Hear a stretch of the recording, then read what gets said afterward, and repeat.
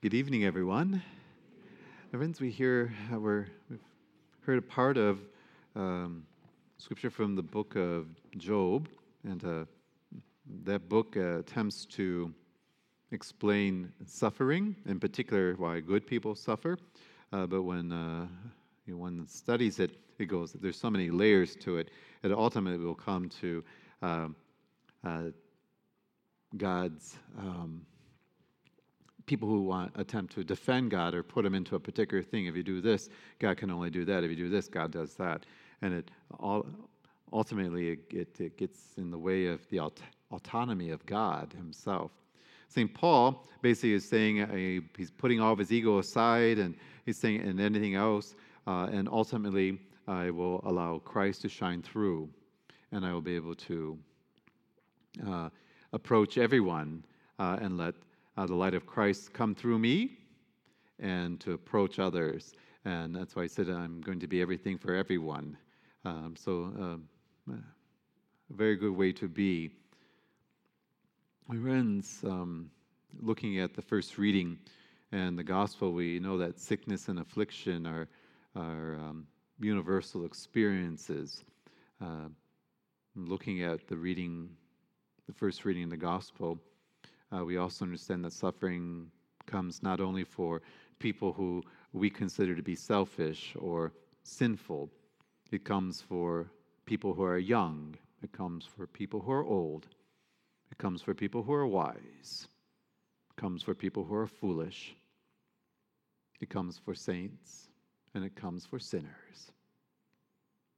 From the first reading, Job's sentiments, I suspect is something that maybe not all of us can exactly relate to, but at some level, all of us have experienced heartache or suffering or pain.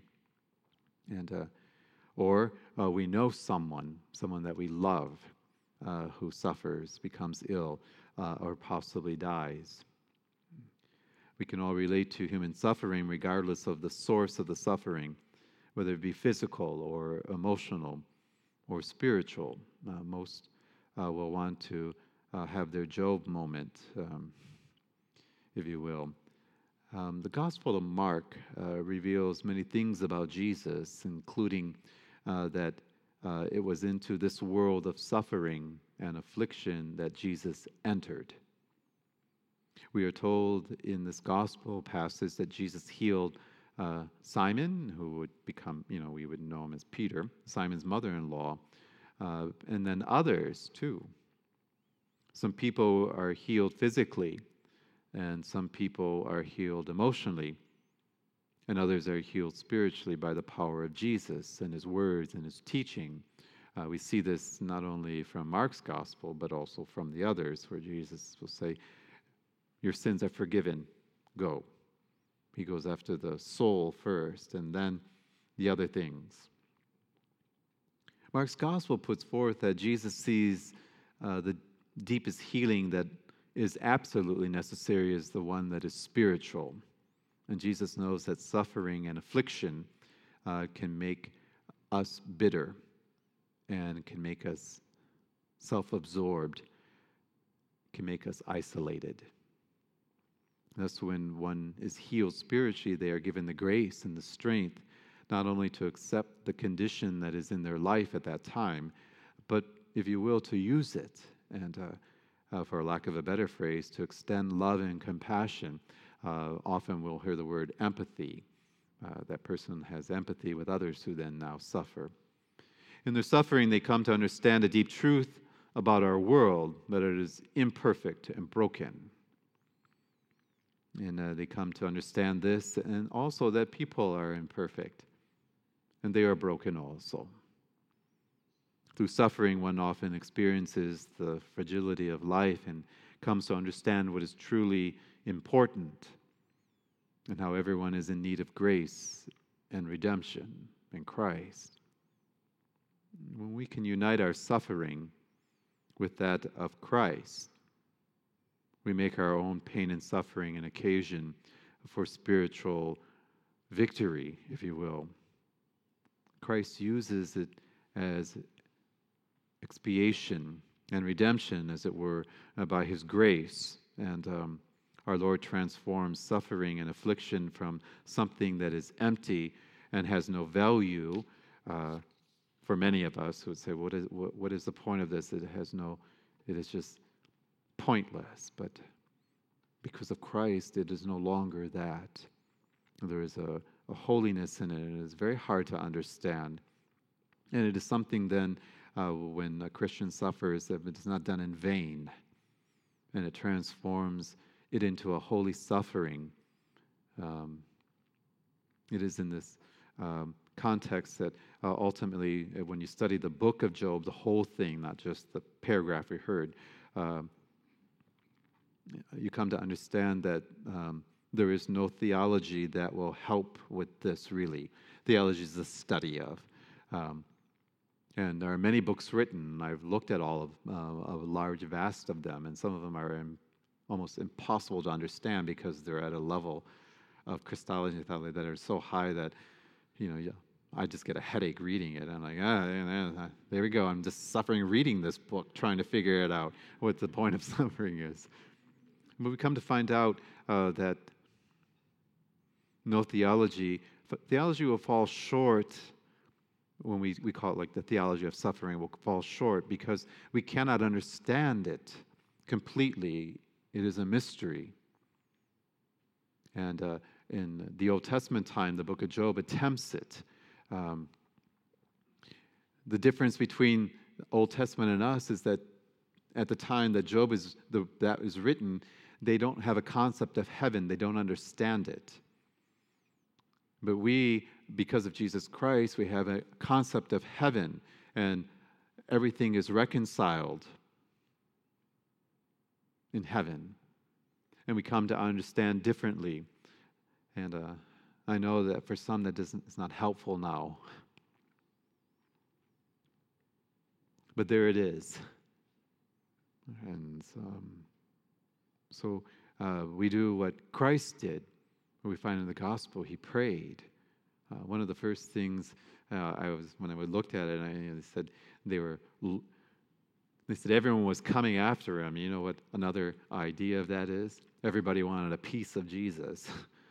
At that, because why? Because he was the Son of God? No, because he was able to do something for them.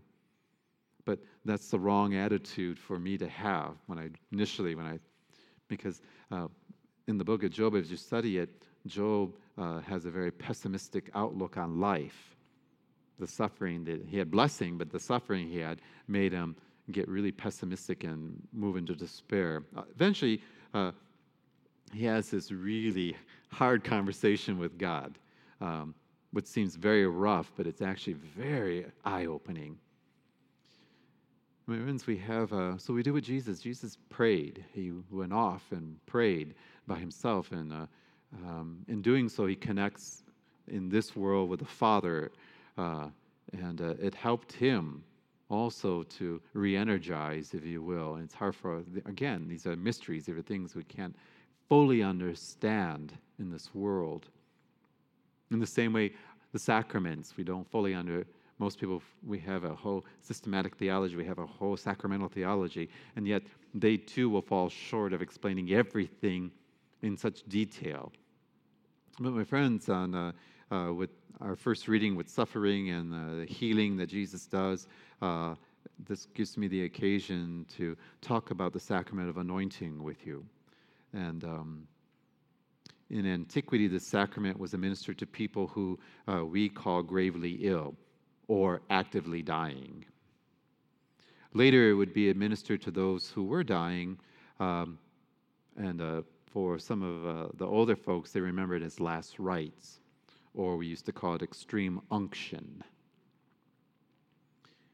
It really was a sacrament for spiritual healing and for strength and for peace. And so today, we call it the sacrament of anointing. We don't call it last rites anymore. Some of the older folks, Father, have you come to give me last rites? Yes. But we call it the sacrament of anointing. Yeah. Really, they made me laugh. We know what it's really is. I'm like, okay, very good. But we call it this, and it's not just for people who are at the point of death, but for those who are seriously ill in body, and also, as the Catechism teaches, those who are greatly distressed in mind and spirit, I mean emotionally. And because one's faith is challenged in such times, each of the sacraments have a particular grace for it. That Eucharist has everything, but it instills a special assistance of God's grace so that that person may have consolation and peace and not feel isolated or alone or even worse, abandoned. The sacrament gives one courage and grace to hold the faith in such challenging times. It can provide healing that is sometimes physical and sometimes emotional, but absolutely always spiritual. The sacrament can protect one from having doubts and anxiety and being plagued, if you will, as we are told Job was in his time of great distress. In that, then, it can turn a time of desperation into a time of conversion. And because it switches that conversion means transformation ultimately. Friends, the thing about the sacraments is the sacraments are for the living. So I cannot do the sacrament of anointing on a person who has died. It's not possible. They're not here no more. And so the sacrament no longer is effective for them. They are in the hands of God from that point. Oftentimes people are afraid. You've heard me talk about this. Well, we call the priest and he anoints mom. Mom's going to die. I am not the angel of death. And the sacrament doesn't do that. It's between God and that person. We shouldn't see it that way. And I certainly don't want to scare somebody when I come, because sometimes people call, I want you to come and anoint, but I don't want you to scare my parent. I said, don't worry. I said, don't you know, Father Mark, he has a sense of humor always about everything. And I said, I will come through the door with that sense of humor. But the whole point of it is that they have consolation and strength in their moment. And my friends, with all sacraments, again, they are only administered to the living. The sacrament for the sick, only a bishop or priest can do this. It comes from the book of James, where it speaks about that. And one of the reasons why in our Catholic Church, only a bishop or priest can administer this sacrament to one of our Catholic members, because it has the ability to remove sin. And that has been given only to the bishop and priest in Jesus' name. That's why a deacon can't go. And if I become sick, you guys need to go and find the closest priest and drag him over here to Gig Harbor, because Father won't be able to call him, right?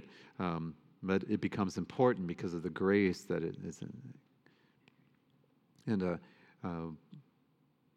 through the sacrament of anointing, this sacrament, Jesus comes to the person.